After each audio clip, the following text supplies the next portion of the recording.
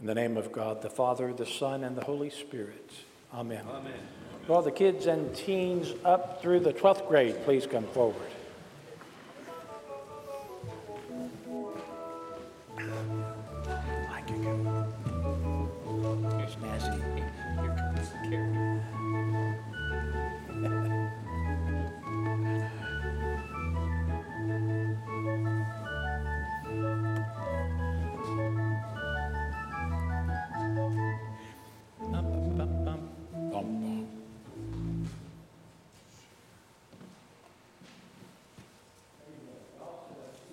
Right there, so I can see everybody. Yep, there we go.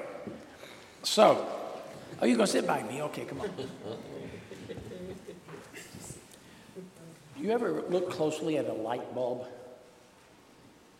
I mean, you don't have to right now, but have you ever looked closely at a light bulb? Do you know that when they make light bulbs, if there's one speck of dirt in there, that light bulb is no good because it's probably going to be broken really easily? And so there can't be any dirt in the light bulb. Hi, I like that. That's nice.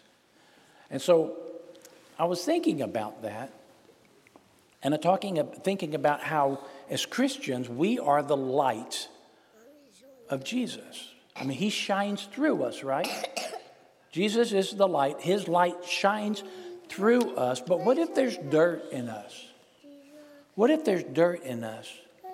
And when I say dirt, what do I mean? It is. What? Huh? Dust? I think I really mean something more like sin. Sin, right? And I think there is sin in us, right? We are a fallen creature. We are disobedient to God. It's who we are. We have fallen, and God has made it right. He's brought us back to himself through what he did on the cross. But as St. Paul said in our epistle today, we still have dirt in us. I do what I don't want to do, and I don't do what I want to do. I want to do right. I want to shine my light, but sometimes there's darkness coming out, and it's that sin that dwells in me. But thanks be to God through Jesus Christ, who helps to shine that light to this broken world through me, through you. We do have darkness in us. We do, every single one of us. Not one person in this world that doesn't have darkness inside, has sin inside. But all those who profess Jesus Christ as Lord, all those who are baptized, all those who are Christian, we have this light that shines through us. Our Old Testament reading talks about the 10 Commandments. Are we still supposed to pay attention to the 10 Commandments? That's Old Testament stuff. But we're supposed to, aren't we? Because that's how we live our lives. What if I went around and murdered people? I shouldn't do that, should I? Have you ever murdered anybody? I hope not. No, good. Have you ever stolen anything? No. Good. Have you ever lied? No. Good. Have you ever told a lie? Wait a minute, that might have been a lie right there. Yes, I think it might have been. Oh, your sister said, yes, you have. You might not know it as a lie, but sometimes we don't tell the truth. And so all that's still in us. All those things that keep us from keeping the law are still within us. But we still strive with our human abilities to keep those laws. We keep those laws, the 10 Commandments of God. And then we depend upon the grace of God for everything else. You didn't do anything? I believe you. I believe you. You're good. God is better, but you're good. Right?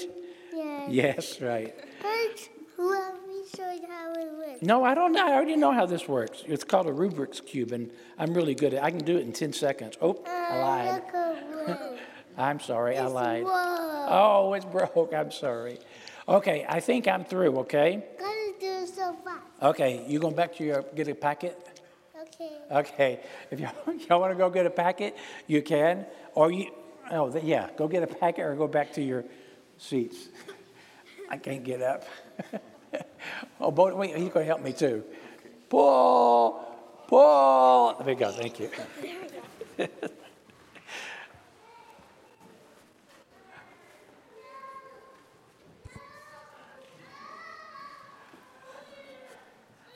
I think you're breaking one of the 10 Commandments.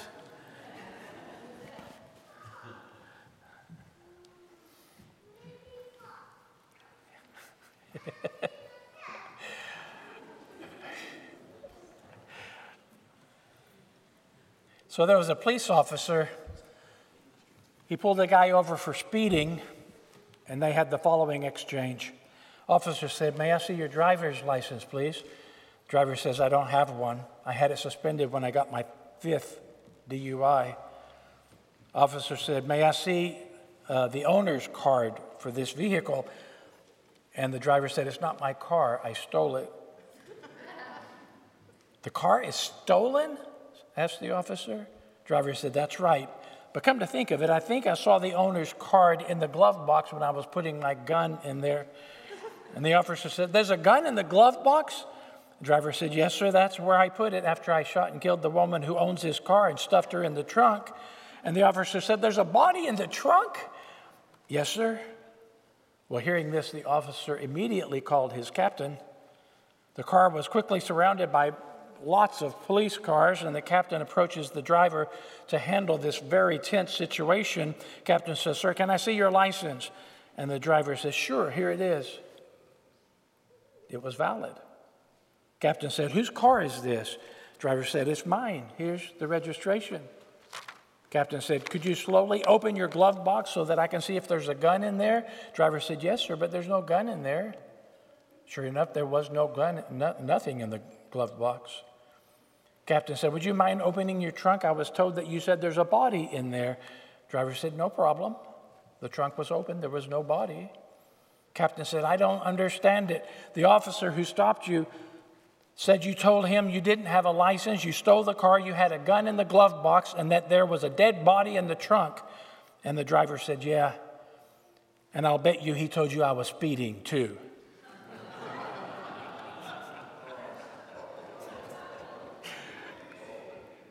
That was a long way around, wasn't it?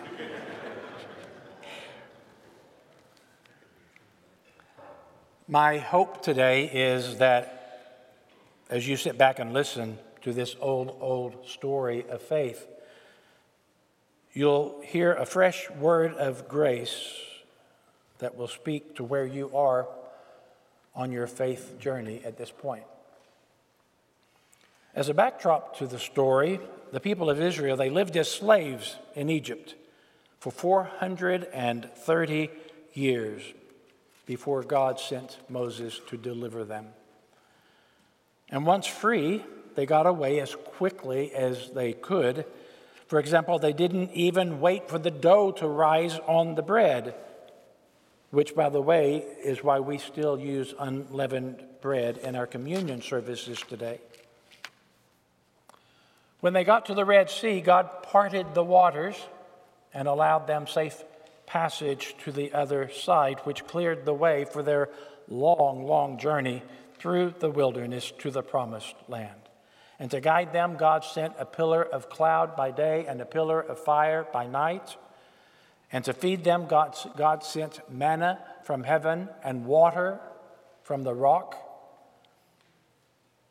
After wandering for about 3 months in the wilderness, the Israelites, they came to the foot of Mount Sinai, which, if you've never been to the Sinai Peninsula, it is right there smack in the middle of nowhere. Moses left the people at the foot of Mount Sinai, climbed to the top of the mount to talk with God. A few hours later, he came back all out of breath. He could hardly contain himself. "Good news," he said. "God's coming to meet us in 3 days.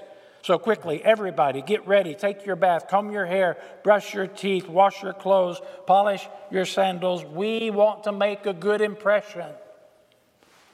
Some of the people asked Moses, "Well, what does God look like? How will we recognize him?" And Moses answered, "Oh, you can't see God. He's covered by this thick cloud." And the people, they looked at each other and thought to themselves, if God's covered by a thick cloud, how do you know if it's really God? But they didn't say anything. They just kept quiet, at least for now. For the next couple of days, the Israelite camp was a beehive of activity. Everybody running to and fro, getting ready for their meeting with Yahweh, their God.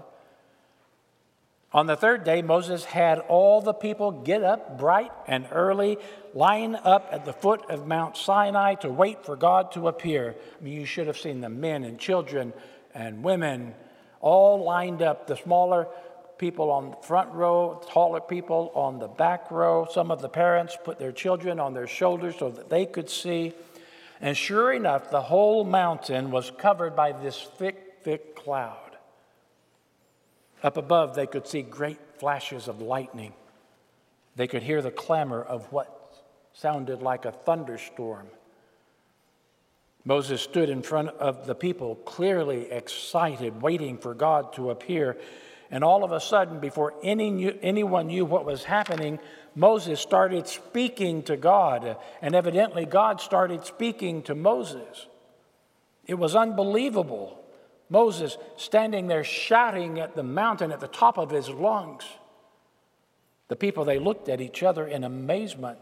They couldn't quite believe what was happening because what Moses took to be the voice of God was plainly to them the sound of thunder. And folks, that's a problem. I mean, what would you do if you were camped in the middle of nowhere and your fearless leader was standing in front of you and there was a thunderstorm going on, and he said that the thunder was God Almighty speaking to him? I'll tell you, the people of Israel, they didn't do anything. They didn't have time to, because before they could say Jiminy Cricket, Moses, he just kind of took off running. He ran up the little trail leading to the top of the mountain, disappeared into that great cloud. Meanwhile, the people, they just stood at attention. They were afraid to move. Nobody knew what to do. It seemed like hours before Moses came down out of the clouds. And then all of a sudden, he reappeared just like that. He came down the hillside running as fast as he could, shouting at the top of his lungs, "Everybody, come here at once. Come and listen to what God just told me." And the people gathered around Moses to hear what he had to say. I mean, what else could they do? Didn't have any televisions. They listened as Moses blurted out what God had told him up on that mountain. God has revealed to me the secret of life. And it's so simple, 10 commandments. That's it. That's all there is to it. Abide by these 10 commandments and you will have life. And with that, he listed all 10 commandments by memory. Don't worship any other God than Yahweh. Don't make any idols. Don't take the Lord's name in vain. Keep the Sabbath holy. Honor your father. Honor your mother. Don't kill. Don't commit adultery. Don't steal. Don't lie. Don't covet. That's it, he said once more. Do this, and you will live. And all day, Moses went around reciting these 10 commandments, telling everybody who would listen that this was what God had told him.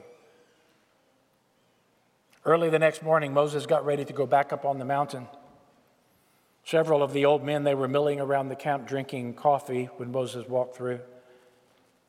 And as he passed by, they overheard him mumbling to himself, "If only I can get him to put these commandments in writing."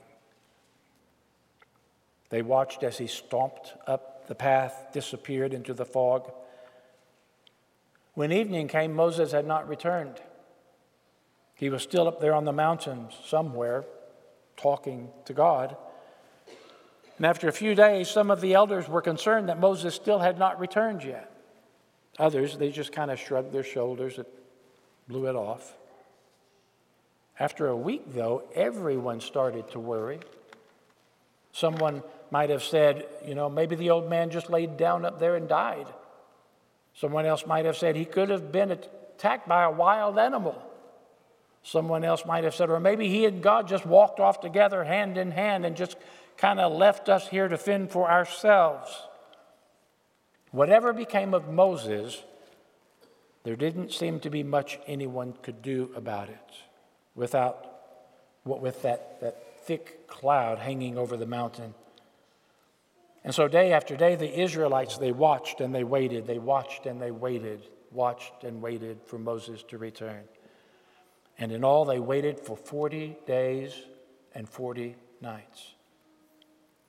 One old codger kept saying 40 days and 40 nights on that God-forsaken mountain without food or water. He's a goner for sure. Some of the men began placing bets whether or not they'd ever see Moses again. In time, the Israelites became restless and they became afraid. All this business about God talking to Moses in the clouds and in the thunder sounded more and more far-fetched. And what about these commandments God said they ought to live by? What were they again? And no one could quite remember all of them. They started arguing among each other. Fights began breaking out in camp. There was constant bickering. This place was on the verge of chaos. As slaves in Egypt, they'd had overlords to settle all of their disputes, but they didn't know what to do here with this newfound freedom. Well, finally, one of the elders stood up and said, "You know, what we need is a God we can see. Amen?" And all the people said, "Amen." And the old man continued, "What we need is a God we can touch. Amen?" All the people said, "Amen." "What we need is a God we can understand. Amen?" And the people said, "Amen."